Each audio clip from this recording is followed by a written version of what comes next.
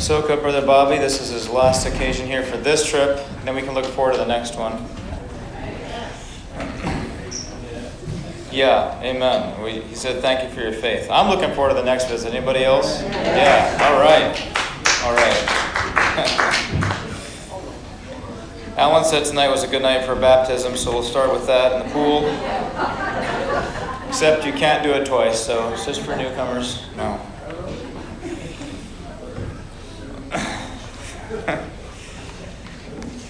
I'm praying the Lord holds our boat dock through the night, so yeah, we won't be singing any songs about Send a River tonight. None of those tonight. Streams in the Desert, those songs, maybe we've sang those too many times here. I'm going to read you something really exciting from Galatians that I read. This came to me this morning, and I read this, and it was exciting. It's a scripture you've never heard before. This is Paul, of course. It says, "For in Christ Jesus neither circumcision availeth anything, nor uncircumcision, but a new creature." I am thankful tonight that we have opportunity to become new creatures. I can tell you that I need that. And there's much more to be said about that. But if you think about new, that is a expansive opportunity that is available to us every day. This evening, new creature is a whole new world. I'm tired of the old creature, I can tell you that. I'm familiar with what that means and the paths that takes. I am ready for a new creature, and we want to take opportunity of that. We want to be aware of the provisions that are available to us. Right. We want to be aware of the fact that there's an open door every day. No matter how you feel, the Lord is constant in His offering to us for an opportunity for us to take advantage of the new creature that is available to us in Christ. That's where we're called to go. That's a lot to think about. But enter in tonight and consider I was thinking about, for me, what the Lord is seeing, where He's taking you, where He's taking me. His view is a lot different than mine, but I need that view. And I need to get rid of the old creature view. And thank you, Lord, for that opportunity. I'll say this, when you stop to move into that realm, it changes everything. The evening, it doesn't matter how hot or how smoky it is. All this stuff is just, we'll be complaining about the cold in November, I promise you all. You'll be thinking, it's not possible that I was hot back in August. It doesn't matter, it comes and goes. The old creature there's just problems no matter which way you go. Hot, cold, it's never right. And the new creature, none of those things matter, and I'm thankful for that. So, let's gather and take opportunity to enter in, amen? All right. Praise the Lord. Oh, it's good to see everybody again. And, like David said, you never know when it might be the last. But in the meantime, it's good. I appreciated the praise and worship tonight. Appreciated the songs, Out of Darkness into His Marvelous Light, and there is no turning back. Hallelujah. Praise the Lord. Flip open in your Bibles tonight to 1 Peter chapter 5.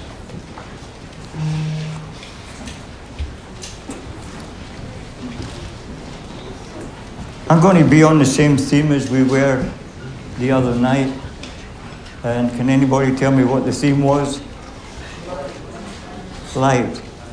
Praise the Lord. And what was light?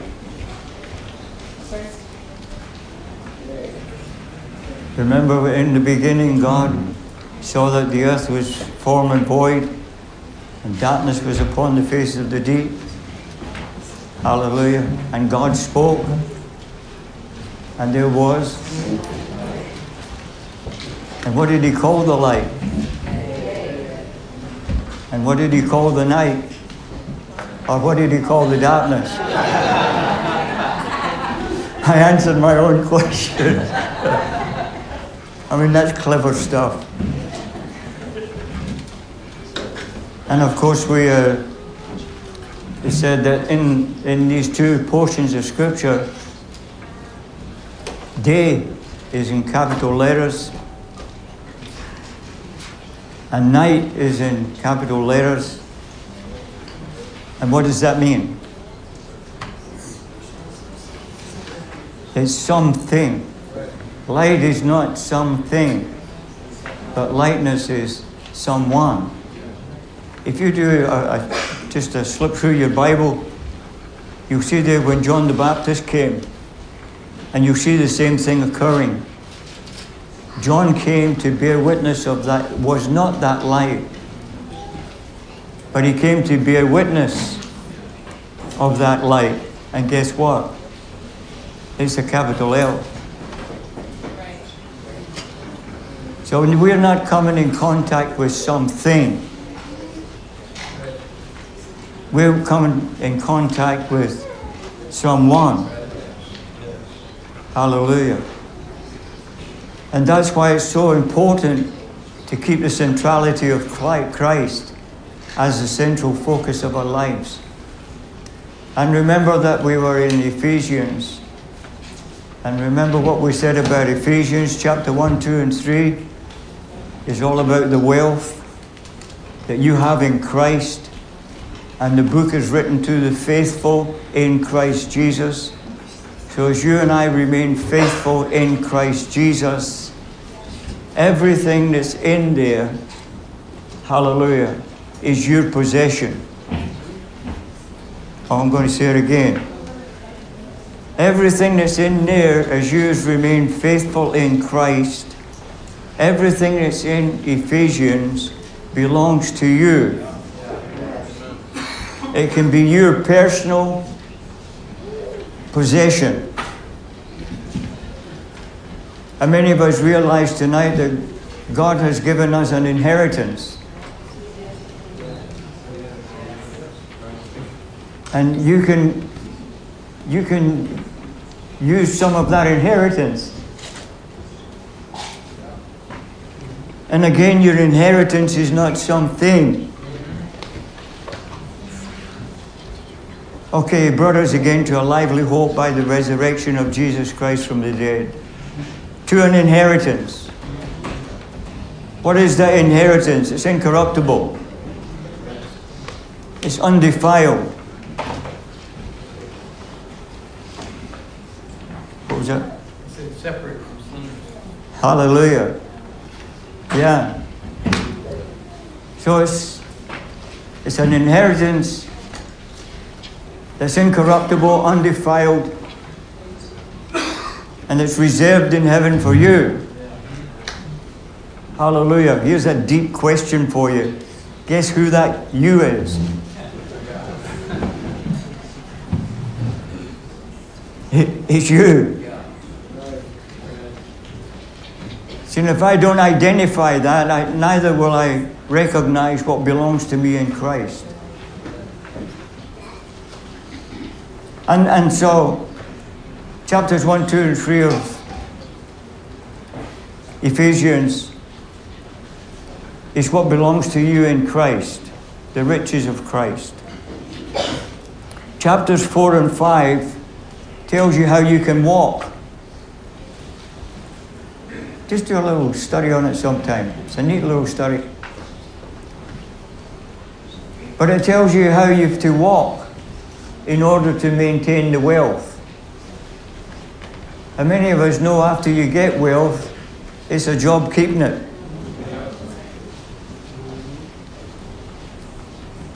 And of course, chapter 6 is the warfare that we're in order to maintain the wealth and the walk. Because it does take warfare. And I don't want to remain in there tonight, but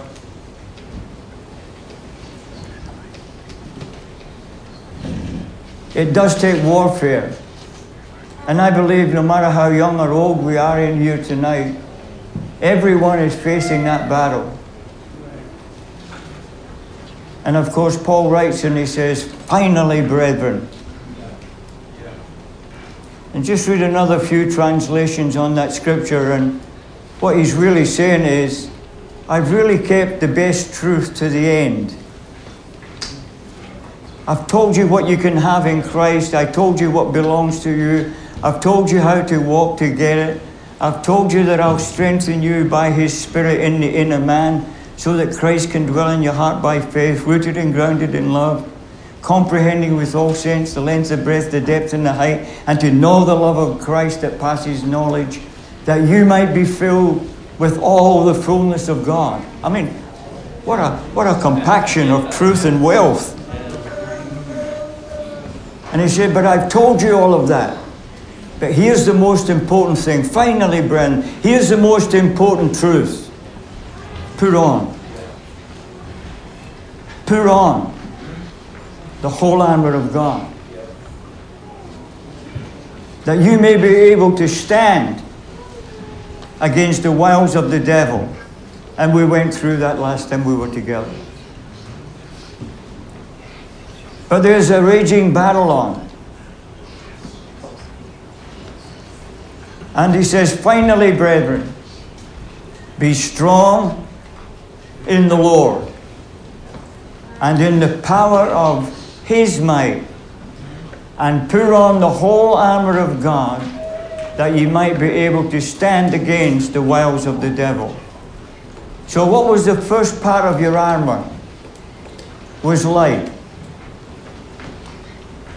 Remember we looked in Romans chapter 13? Put on the armor of light, cast off the works of darkness, because we're standing between two great ages. The night is fast spent. Can I just say tonight, the night is fast spent. The day is at hand. Whether we understand it all or whatever, it's the timing. And of the timing, brethren, Paul said to the Thessalonians, he said, of the times and the seasons, I've got no need to write unto you, because you know perfectly. Come on, Whitestone. You know perfectly the hour we're standing in. And you know, He's going to appear. No matter what our opinions, or theologies, or ideologies, or whatever else comes with it. He's going to come. He's going to appear. I mean, there's nothing surer than that. He's going to appear, but who is He going to appear to? Them that look for Him. Are you looking for Him? Hallelujah. But He's going to appear, and this time He's not dealing with sin. Hello? And so light is the first part of our armor. What was the second part of our armor? Your band. She's probably been at 4 different meetings on it. The second part of your armor is righteousness. Because it tells you in Corinthians, chapter 6, verse 7. It tells you there, put on the armor of righteousness.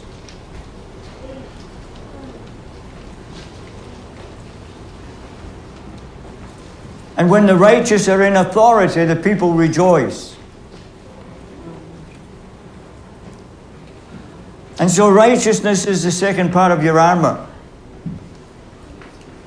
And then the third part of your armor is what I'm going to deal with tonight. I'm just going to share a few thoughts on the third part of your armor tonight. Because the armor of God is light, righteousness, and humility.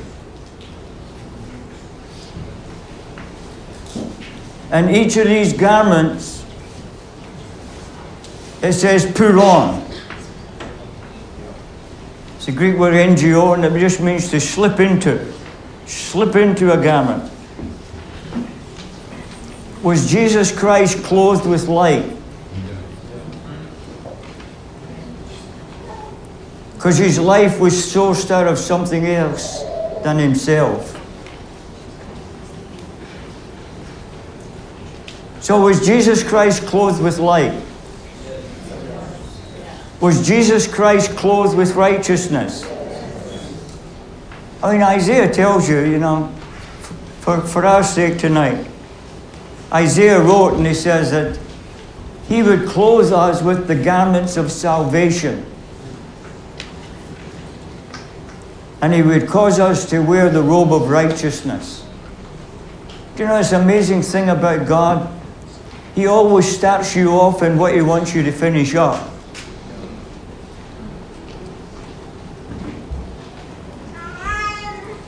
I'm going to say that again. Because that went down like a lead balloon. Hallelujah. God always starts you off in what he intends you to finish up.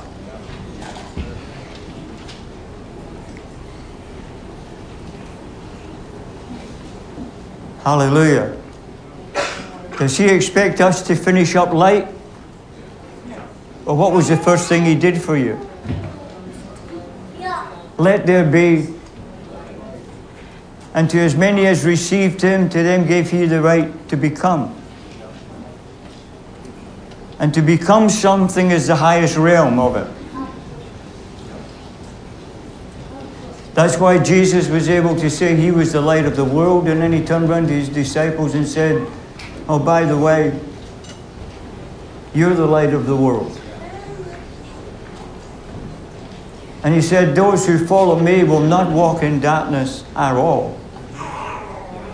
He said there's no darkness in him. And so the first part of your armor is light, the second part of your armor is righteousness. And did he start you off in righteousness? Yeah, just take a look at Colossians 1 sometime. Verse 20 down to 25 or so. And he started you off in righteousness because there was a divine exchange took place. He who knew no sin, he became sin.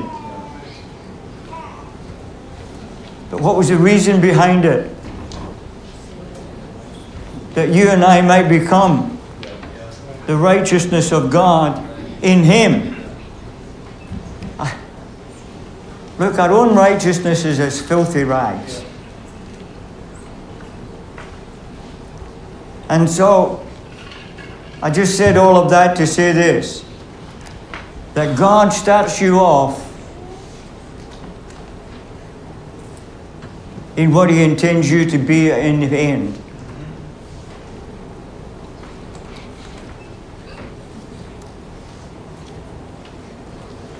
And so in Peter here, chapter 5,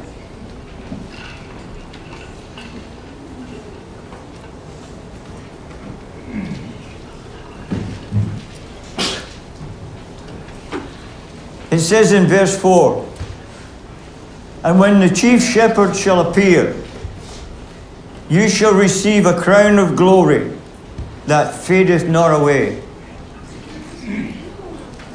And then he goes on and he makes this tremendous statement. In like manner, you younger submit yourself unto the elder. Yea, all of you be subject one to another, and be clothed with humility. For God resisteth the proud, and he giveth grace to the humble. Humble yourself therefore under the mighty hand of God, that he may exalt you in due season. And so he speaks about being clothed in humility. So he encourages us to put on light like a garment. He encourages us to be the righteousness of God. Hallelujah. And he encourages us to put on humility. I'm jumping ahead here. Was Jesus Christ clothed with light? I've asked the question already, but I'm asking it again. Was Jesus Christ clothed with light?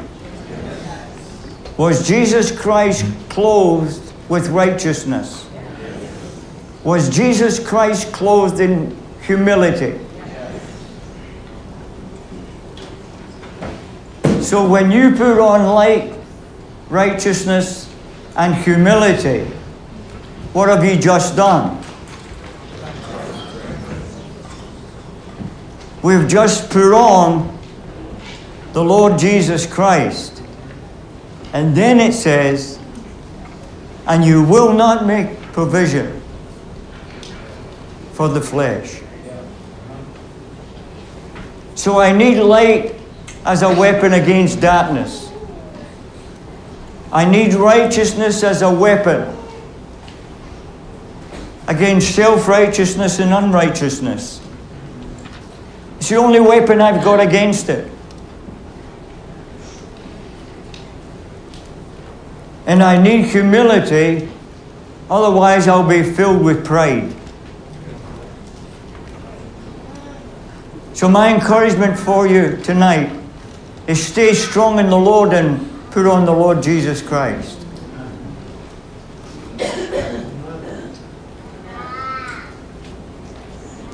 There's a scripture in Amos, you don't have to turn there, but there's a scripture in Amos, and I think it's around chapter 9. But this is what it says. He has shown thee, O man, what is good. And here's a very important little line. And what does the Lord require of thee? To do justly, to love mercy, and to walk humbly with thy God. So this is not something that the end time move of God is requiring from you. This is not something that the elders are requiring from you. This is not something that Whitestone is compelling you to be. But this is a requirement of God. I'm going to duck. So this is not somebody trying to transform you to something you're not.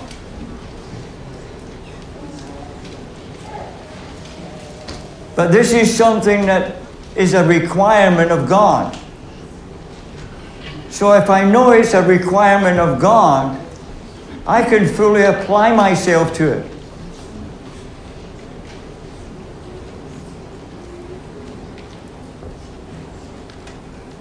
There's another scripture in Deuteronomy chapter 8.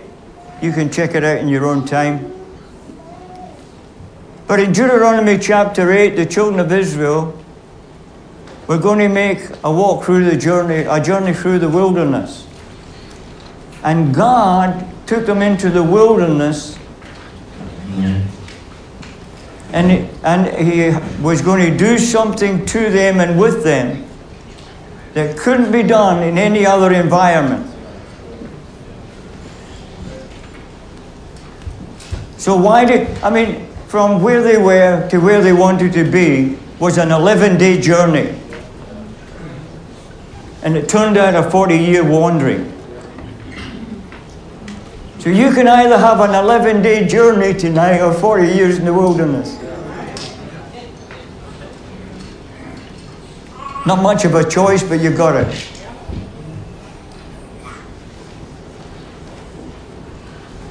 And so He took them into the wilderness with a specific purpose and reason behind it. Come on, you can talk to me tonight. Let me rephrase it. Why did God take His people through the wilderness instead of taking them on an 11-day journey?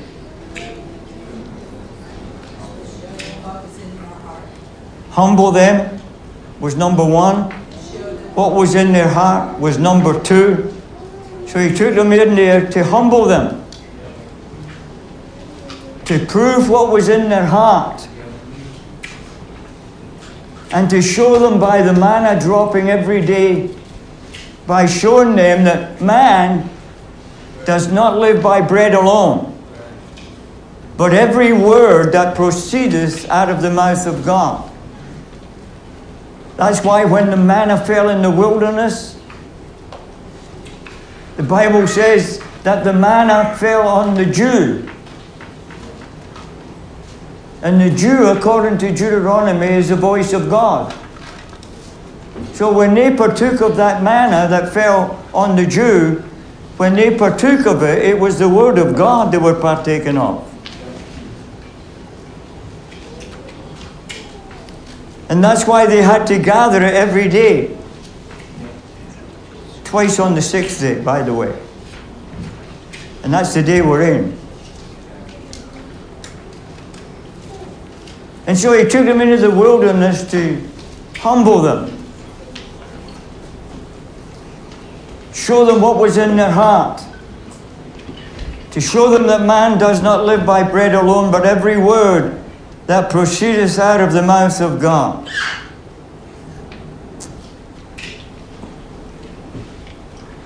You see, humility is freedom from pride and arrogance. And I know tonight I don't have to use that scripture in here. Hallelujah. But for those of us, or us and you,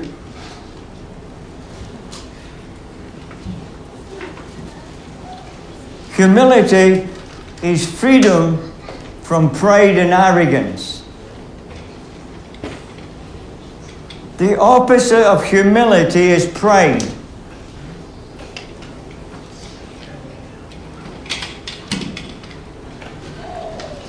And pride is that which puts its own individual rights first and is obligated to no one but themselves. And what it really is everybody else is wrong but me.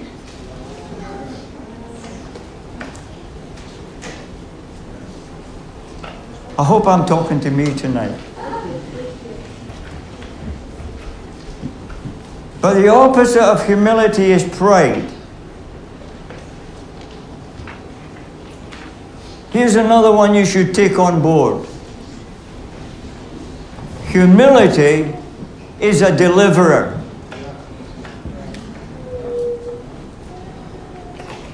I mean, there are some very, very simple things in the principles of the kingdom of God that if I would do them, deliverance would automatically follow. I mean, and we've used it often, and you've heard it often. If I walk in the Spirit, I will not fulfill the lust of the flesh. Very simple thing, but it does bring its own deliverance.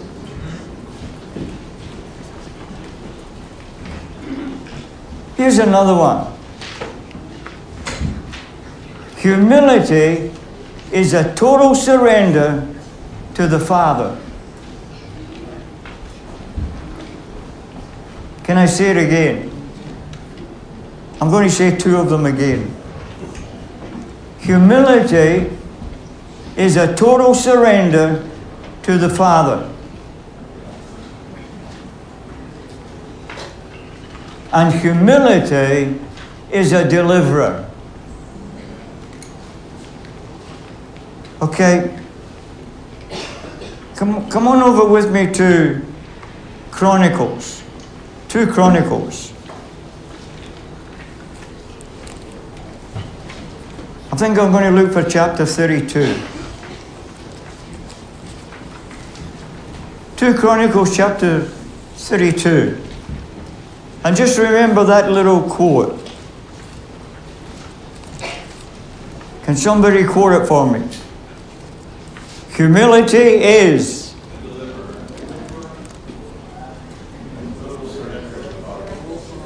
Hallelujah. I'll probably ask you that again. But humility is a deliverer. I won't ask for a show of hands, but does anybody in here tonight need deliverance from pride and arrogance? I didn't think so.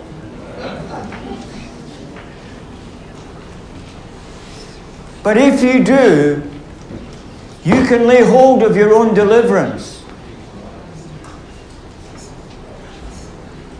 But I was in deliverance ministry for many years when I was a pastor in Australia.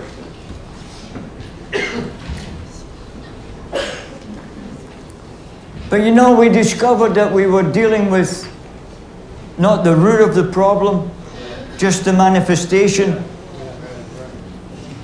And so many people in the body of Christ tonight are so busy dealing with the manifestation of it rather than dealing with the roots.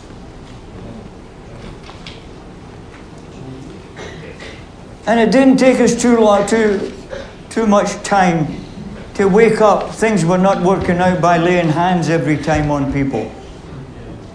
They had to walk out their own deliverance.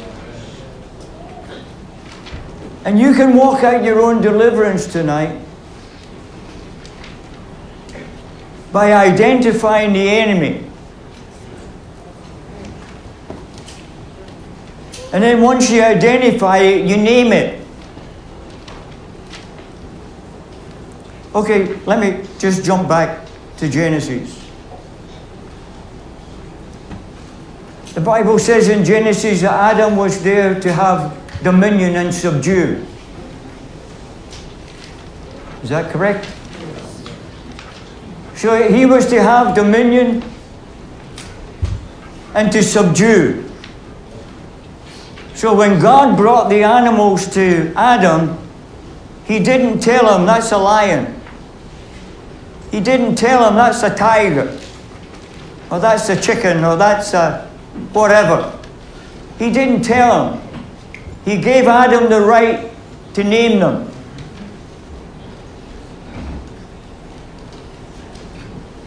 And when he gave Adam the right to name them, it was so that Adam, by naming them, would have dominion over them.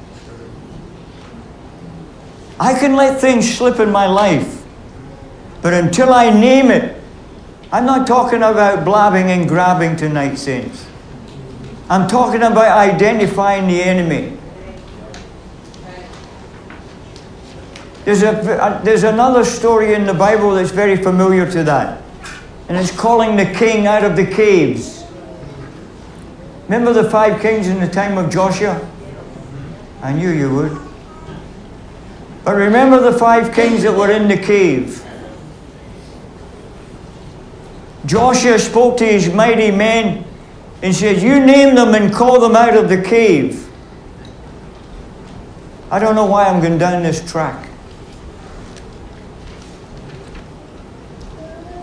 But mighty men, he said, you call them out of the cave. And when you call them out of the cave, put your foot on the neck of your enemy. And when you put it there, I, Joshua, will come over and decapitate them.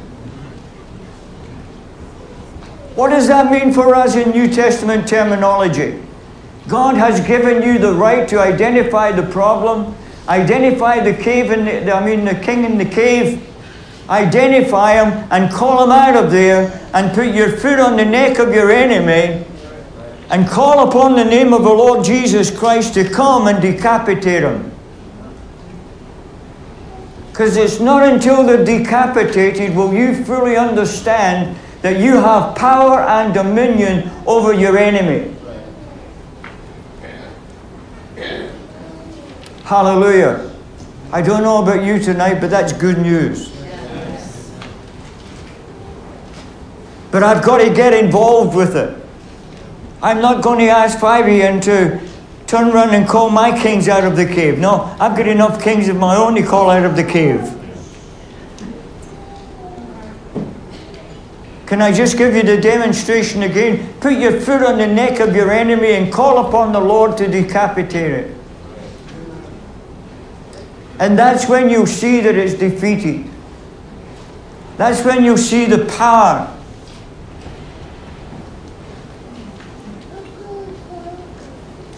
So humility is a deliverer. And here we have it here in the book of Chronicles. And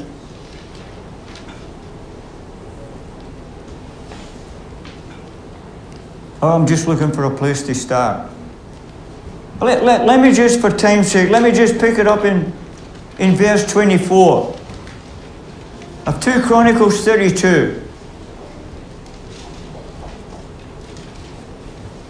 In those days did Hezekiah was sick unto death, and he prayed unto the Lord, and he spoke unto him, and he gave him a sign. But Hezekiah rendered not again according to the benefit done unto him, for his heart was lifted up. Therefore there was wrath upon him and upon Judah and Jerusalem. I'm going to read verse 26 if you're following me. In verse 26 it says this: notwithstanding, I mean, here's a situation, and just to highlight it, the wrath of God is upon the nation. Hezekiah was filled with pride. His heart was lifted up, and there was judgment upon Judah and Jerusalem. That's the picture. Notwithstanding, Hezekiah humbled himself.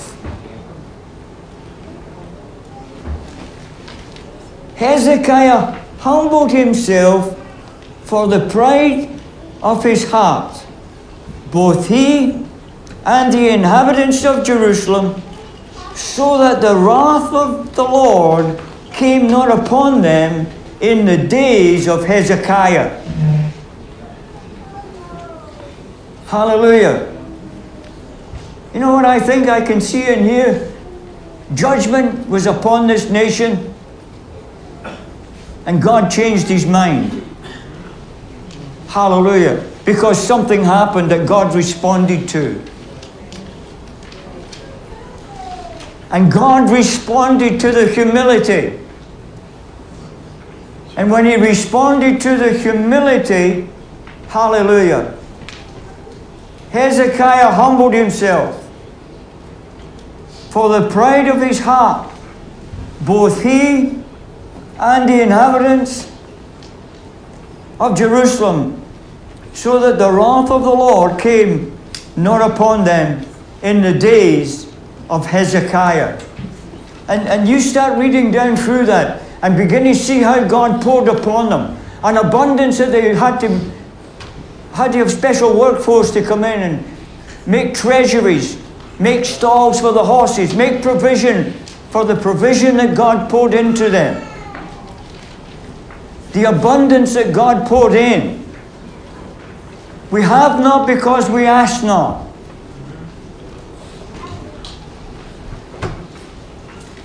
Just look at verse 30 for time's sake. This same Hezekiah was also stopped. This same Hezekiah also stopped the upper water course of Gihon. I don't know if you understand what that means tonight. But when the enemy came upon Hezekiah, remember Zechariah was calling on the walls to them to dishearten them. And all of that was going on at this particular time.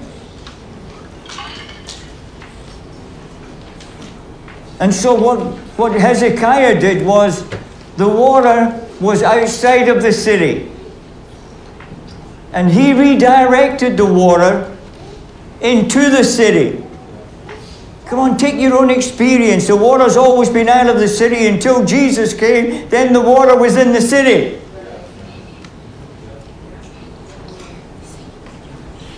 Hallelujah. That's why the water is in you tonight. That's why I'm looking at the wells of salvation. That's why I'm drinking from the wells of salvation, because you're one of the wells of salvation. Out of your innermost being is going to flow rivers of living water. Come on, that's not sometime for the future. That's sometime right now. That out of your innermost being will flow rivers of living water. Hallelujah. That's why you got the baptism in the Holy Ghost. But look what it says here in verse 30. The same Hezekiah also stopped the upper watercourse of Gihon. In other words, he stopped the people going out amongst the enemy in order to get the water, and brought the water in so that they would not be exposed to the enemy getting the water. Oh, we love you, Lord. And he brought it straight down to the west side of the city of David. Hallelujah. And Hezekiah prospered in all his works. Hallelujah.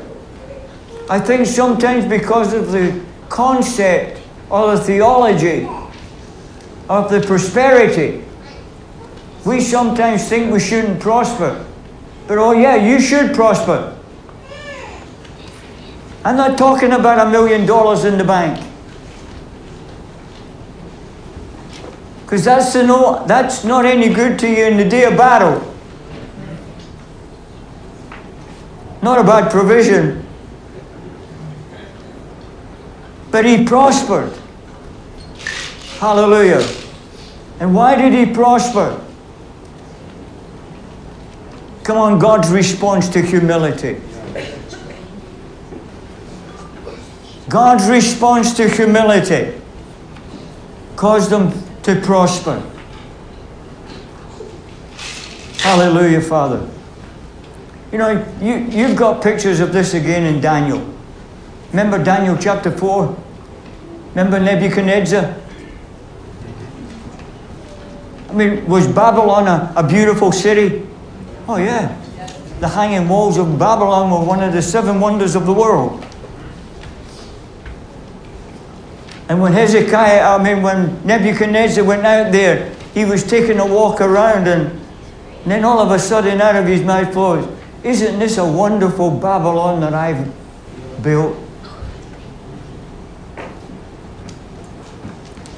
Can you just see what I built? And the words weren't even out of his mouth. And God says, for your pride, it's taken from you. And you're going to be like a beast of the field until 7 dispensations of time pass over you.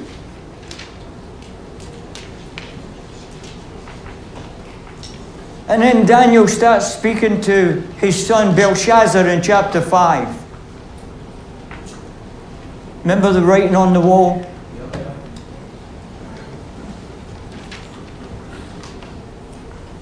Everybody could see the writing on the wall. I mean, to be quite truthful, and I don't want to be rude to anybody, but I'd have to be dumb, blind, and stupid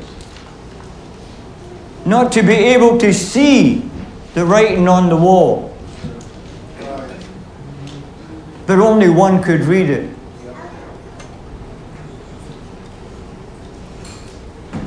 And God's not interested in you and me seeing the writing on the wall.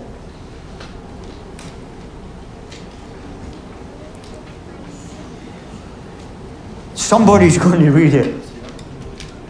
And you know what Daniel said to Belshazzar? You knew your father was filled with pride. You knew what happened to your father. And yet you did not humble yourself before me. And he lost his life that night. The Medes and the Persians came in and took over.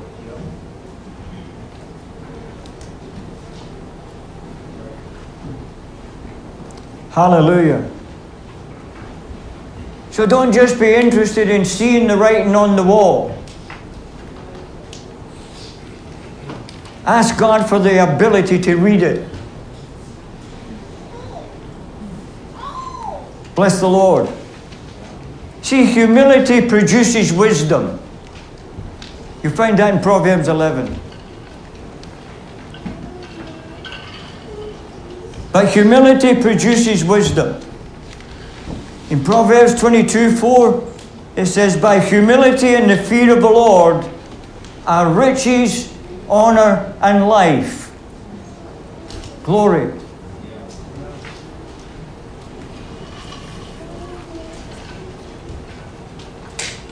By humility and the fear of the Lord are riches. That's the riches of Christ. The honor of the Lord and the life of the Spirit. You know, when David sinned against Bathsheba, wrote Psalm 51, he was in a horrible place, in a horrible condition. God met him as he took a walk down through Psalm 51, which is a pattern of the tabernacle. Hallelujah. Well, in case anybody doesn't know what I'm talking about, it's a pattern of the tabernacle, because the first thing David said was, blot out my transgressions. He had identified the enemy. And he says, blot out my transgressions. That's the brazen altar. Wash me with hyssop. That's the laver. And go right down the walk that David had. And you'll pick up every piece of furniture in the tabernacle, and right at the end of it, it says, David, a humble and a contrite heart. Hallelujah. A humble and a contrite heart I will not despise. Hallelujah. In Proverbs 11:2 it says, when pride comes, then comes disgrace. But with humility comes wisdom. Hallelujah. You know, I did something when I was going through this. I did something that I've never done in my life before. I asked Google. I joined the electronic church age. And you know, I was amazed. 48 references came up of the definition of humanity. Not humanity, humility. Hallelujah. Can I read a couple of them to you tonight? I promise you I won't take much longer. I'm just looking for a landing spot. Hallelujah.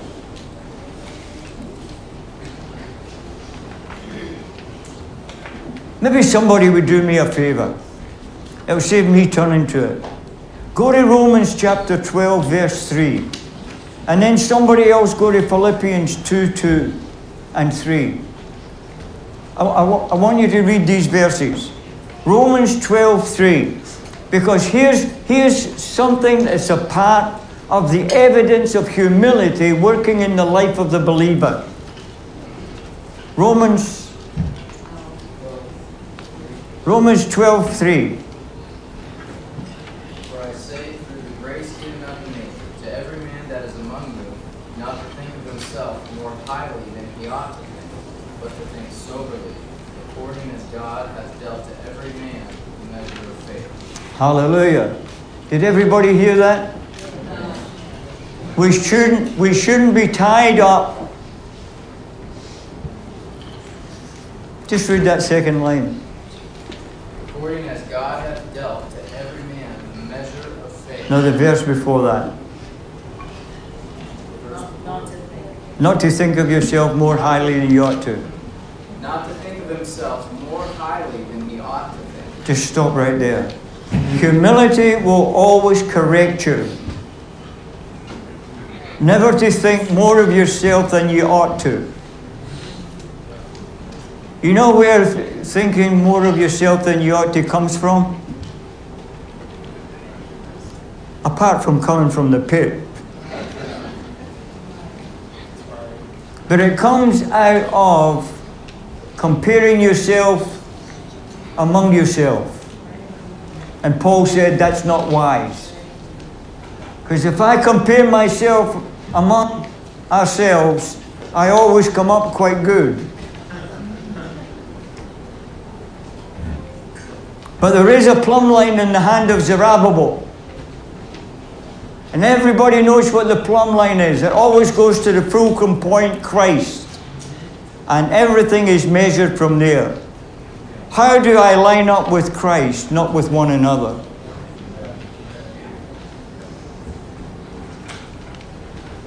So the minute that I think more of myself than I ought to, there's a little thing creeps in. And it's called pride. Now read me that third verse. Oh, you don't have it. The third verse in Philippians. Philippians 2. Let nothing be done through strife or vainglory, but in lowliness of mind, let each esteem others better than themselves. Hallelujah. See that word lowliness of mind there? In the Amplified Bible, guess what it translates out to? Humility. So don't let anything be done with vainglory, but with lowliness or humbleness of mind. Hallelujah. What's the rest of it say? Look not every man on his own things, but every man also on the things of others. Hallelujah. See, humility will always help you look on the things of others, so that you're interested more in the commitment of the corporate team rather than our own individual achievements. And humility will always keep you there. It'll never let you break out. Well, I'm not like these guys down the road. I'm glad I'm in the right church. Hallelujah. I think God is so wonderful. But one of the definitions of humility is recognizing your own shortcomings and limitations.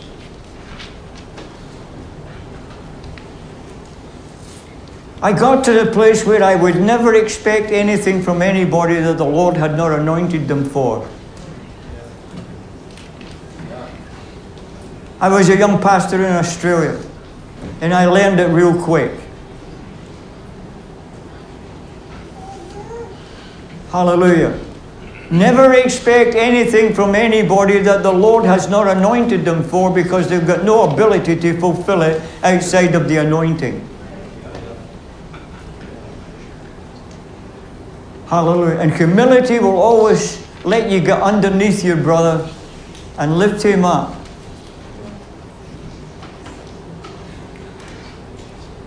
I know you know all of this. But I just want to see a functional part of the life of the believer.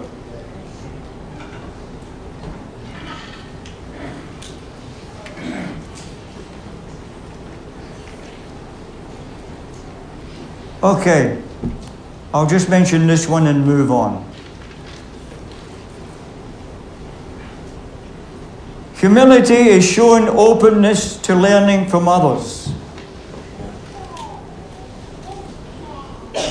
You know, I talk to a lot of people, but as soon as they say to me, I know that, counseling's over.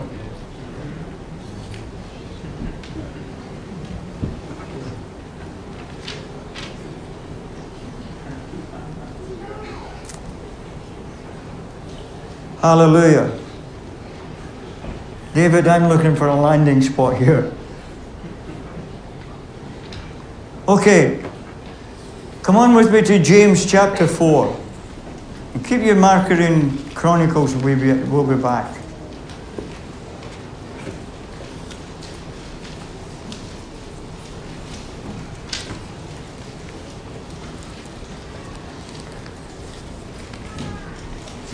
Is this your normal church night?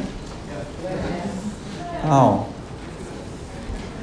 Because there was a scripture coming to me and Paul was preaching at midnight.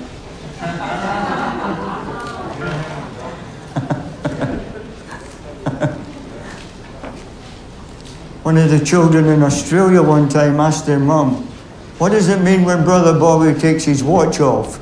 And she says, absolutely nothing.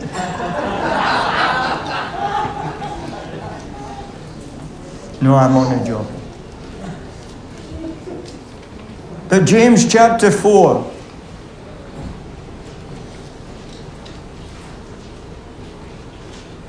Verse 6. But he giveth more grace, wherefore he saith, God resisteth the proud, but giveth grace to the humble. Come on, saints, that's not in there just for you and I to read it.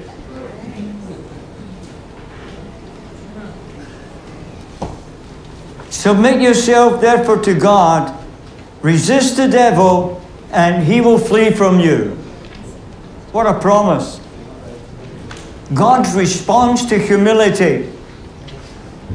You know, I don't know how many meetings I've been in or many counseling meetings I've been in, and I've heard this scripture quoted, but only half of it gets quoted.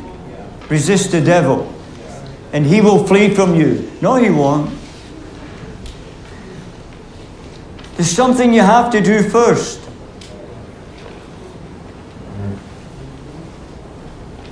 Submit yourself to God.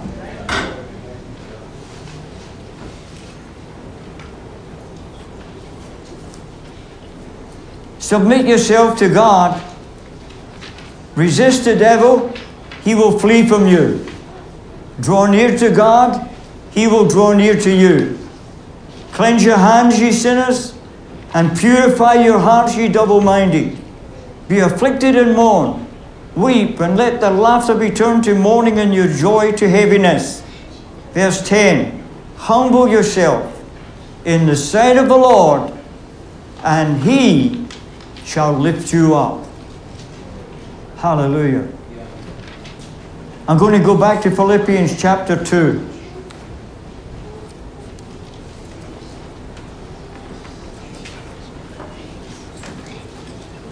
Philippians chapter 2.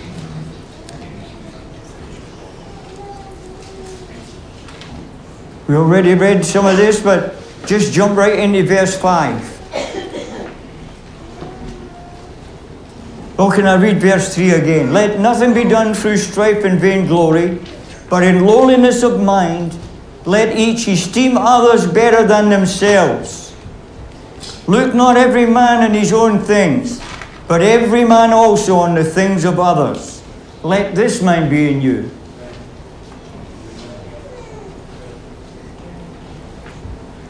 Let this mind be in you, which was also in Christ Jesus. And what kind of mind was in him?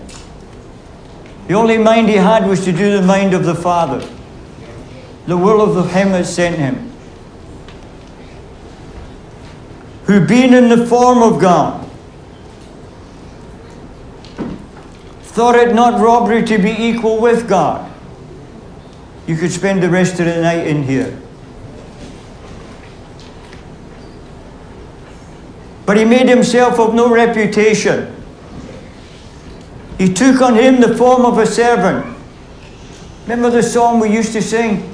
If you want to be great in the kingdom of God, yeah, learn to be the servant of all.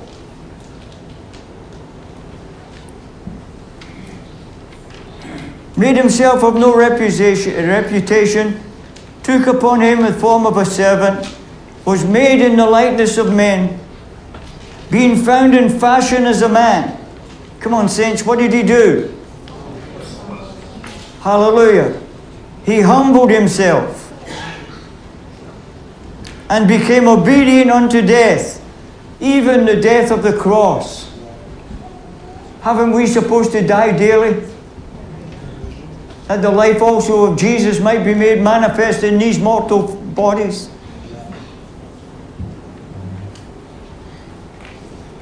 Wherefore God also has highly exalted him, giving him a name above every name, that at the name of Jesus, every knee should bow. Every knee should bow, of things in heaven, things in earth, and things under the earth. And that every tongue should confess that Jesus Christ is Lord, to the glory of God the Father. How did he get that name? How did he get that exaltation? How did he get to the right hand of the Father? Hallelujah. He humbled himself. You know, this is quite a big subject through the Bible. The Old Testament's full of it. Solomon spoke about it. Daniel spoke about it. David spoke about it. Paul spoke about it. James spoke about it. Peter spoke about it. So there must be something here that God requires. Hallelujah. In bringing to the place, hallelujah, that he got a name above every other name. At the name of Jesus. My oldest child, she's 60 now. But when she was a little girl, about 3 years of age, she went into the cupboards and she brought out a can this size that had oven stripper in it. And she drank it. Hallelujah. She drank it.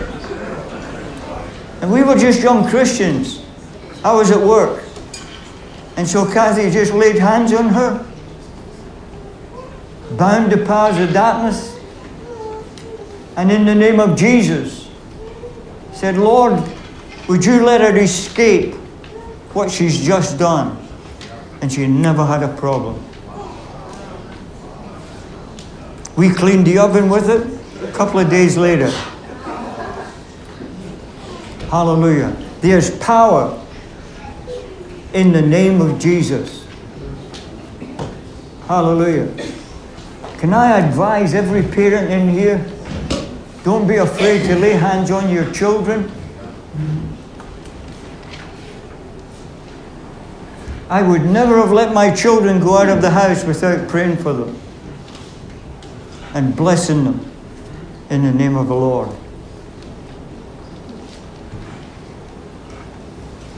How did he get that name?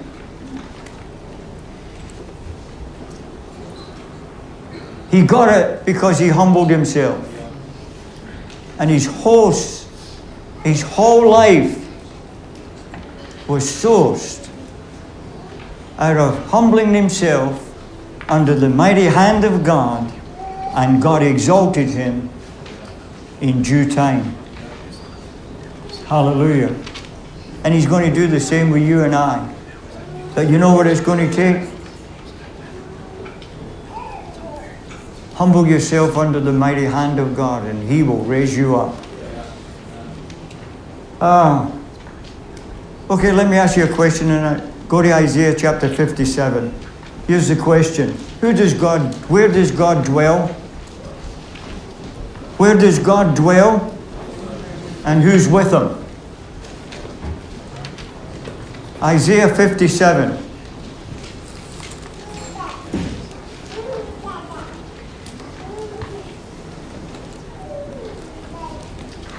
Isaiah 57. Where does God dwell? And who does he dwell with? Verse 15. For thus saith the high and lofty one, who inhabiteth eternity, whose name is holy. I dwell in the high and holy place with him also, who is of a contrite and humble spirit. And here's what he does: to revive the spirit of the humble and to revive the heart of the contrite ones. Hallelujah. So who does God dwell with? Where does he dwell? And who does he dwell with? Hallelujah. The humble and contrite.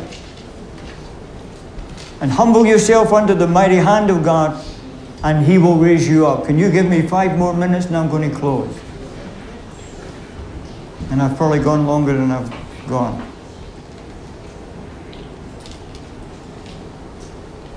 Hallelujah. God's going to revive the heart of the humble. He responds to them. Okay, 2 Chronicles chapter 7. And this is a very familiar portion of Scripture.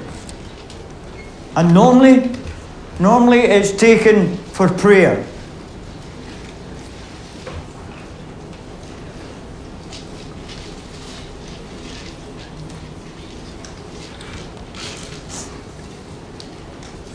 And the Lord, verse 12, and the Lord appeared to Solomon by night.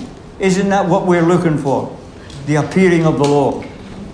And the Lord appeared to Solomon by night, and he said unto him, I have heard thy prayer, and I have chosen this place for myself as a house of sacrifice. Hallelujah. I've got a little heading in my Bible here that I wrote. Prayer attracts the attention of God. And He's chosen the place for Himself, which is a house of sacrifice. New Testament wise, that takes you to Romans 12. And then He says in verse 13, if I shut up the heavens, that there is no rain, or if I command the locusts to devour the land, or if I send pestilence among my people, this is what that is. Sin, barrenness, dryness, or demonic activity. It doesn't matter. If my people. And this scripture is normally taken, if my people who are called by my name shall humble themselves and pray. And the prayer being the most important. But you know there's something more important than prayer in this scripture. That's if and then. Because if doesn't happen, then's not going to take place. So the 2 most important words in here is if and then. You know, every time I see if, it kind of makes it conditional to me. I always feel God's got a little requirement when He puts in if. If my people who are called by my name shall humble themselves and pray and seek my face, turn from their wicked ways, then will I hear from heaven. I will forgive their sin, and I will heal their land. Hallelujah. But the most important thing there is the if and then and the humility. Look at the promise in verse 15. Now mine eyes shall be open, and mine ears attentive unto the prayer that is made in this place. For now have I chosen and sanctified this house. I'm looking at the house. That my name may be there forever. The authority of the believer in the house. You know, there's a scripture in Samuel that says, what have you got in the house? And mine eyes and mine heart shall be there forever. Hallelujah. Hallelujah. Turn to chapter 12.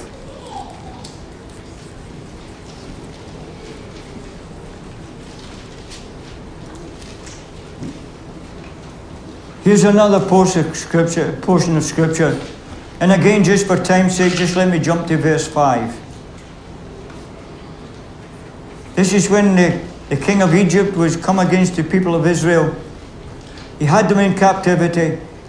And God speaks to His people and He says, you have forsaken me, and therefore have I also left you in the hand of Shisham. Verse 6.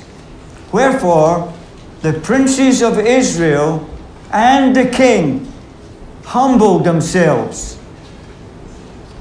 And they said, the Lord is righteous. And when the Lord saw that they humbled themselves, and the word of the Lord came to Shimei, that's the prophet, saying, they've humbled themselves. It looks as if he's entirely surprised. They've humbled themselves. Therefore, I will not destroy them, but I will grant them some deliverance. Hallelujah. Do you know that deliverance could be used tonight for the right confession before your Father? And put on your armor, because it is humility. It's called the armor of humility, the armor of submission and authority. Humble yourself under the mighty hand of God, and He will raise you up.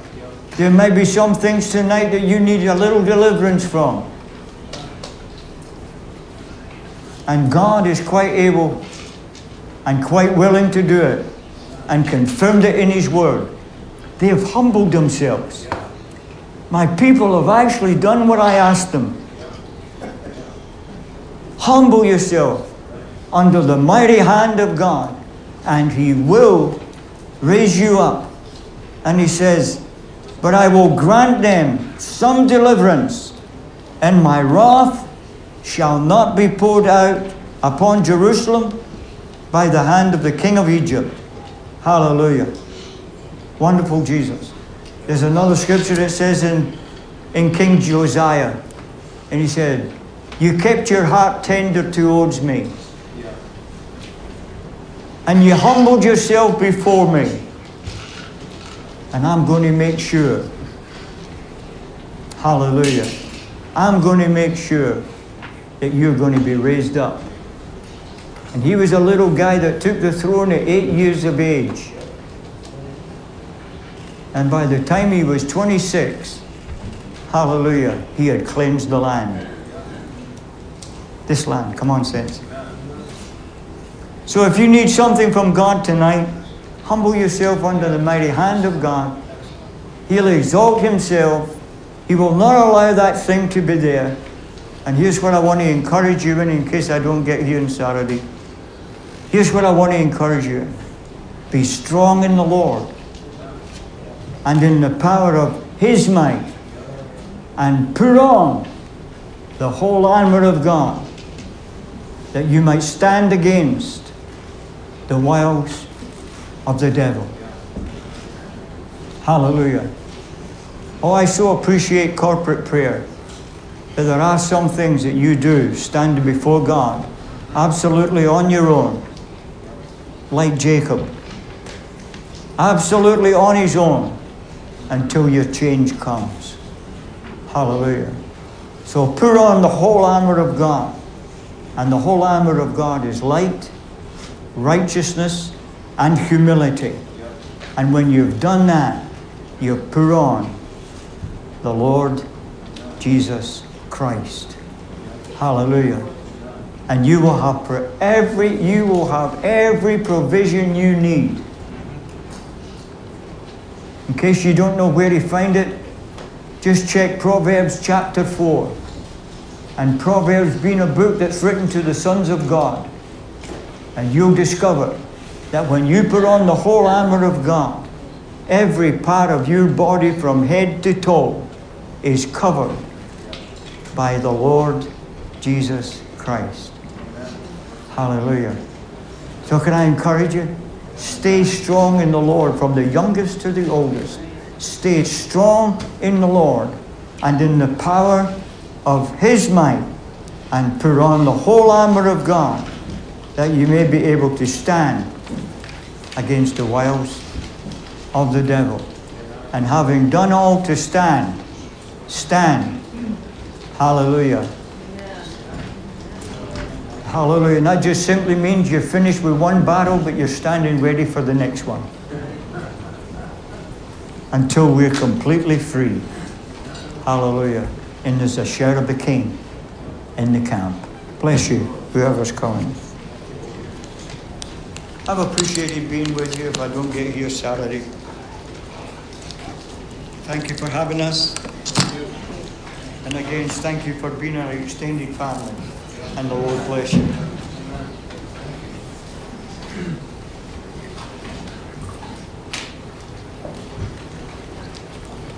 Amen. Thank you, Lord.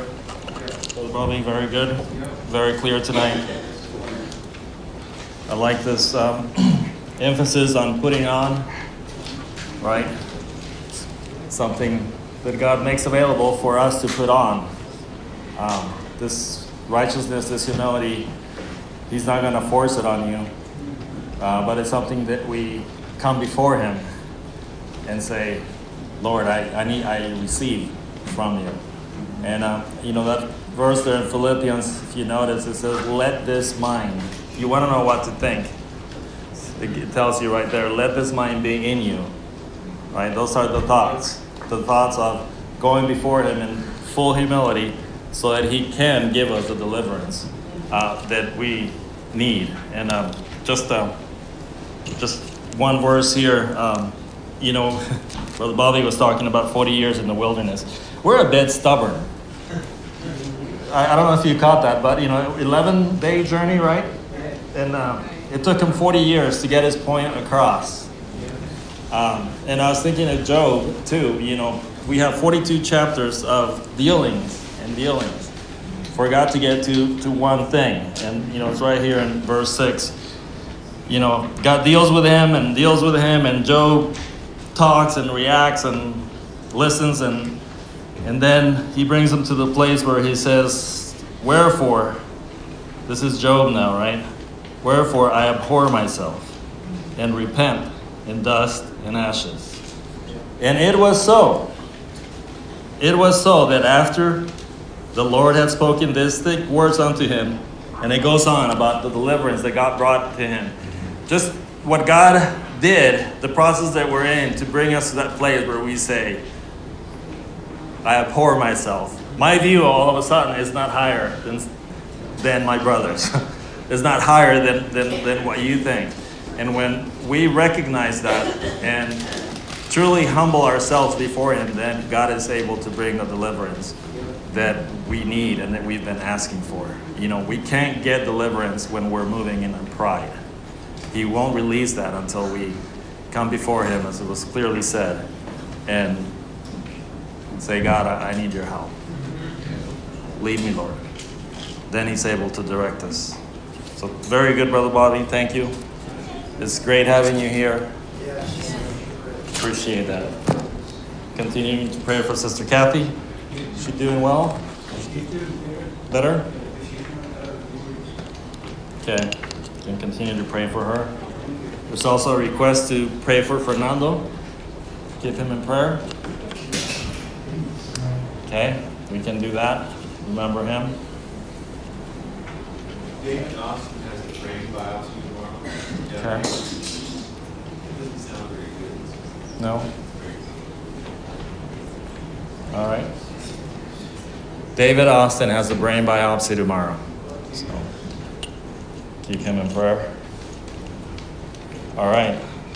Well, Lord, we thank you for this evening. We thank you, Lord, for your presence and your spirit that is faithful, Lord. Thank you for your word, Lord, and we ask you to be with Sister Kathy, Lord. Continue to strengthen her, Lord. Minister to her, Lord. Touch her, Father. Be with David, Lord, for this biopsy tomorrow, Lord, that you would direct the doctors, Lord, and ask you, Lord, for your help, for your covering, Lord. Be with Fernando. Strengthen him, Lord.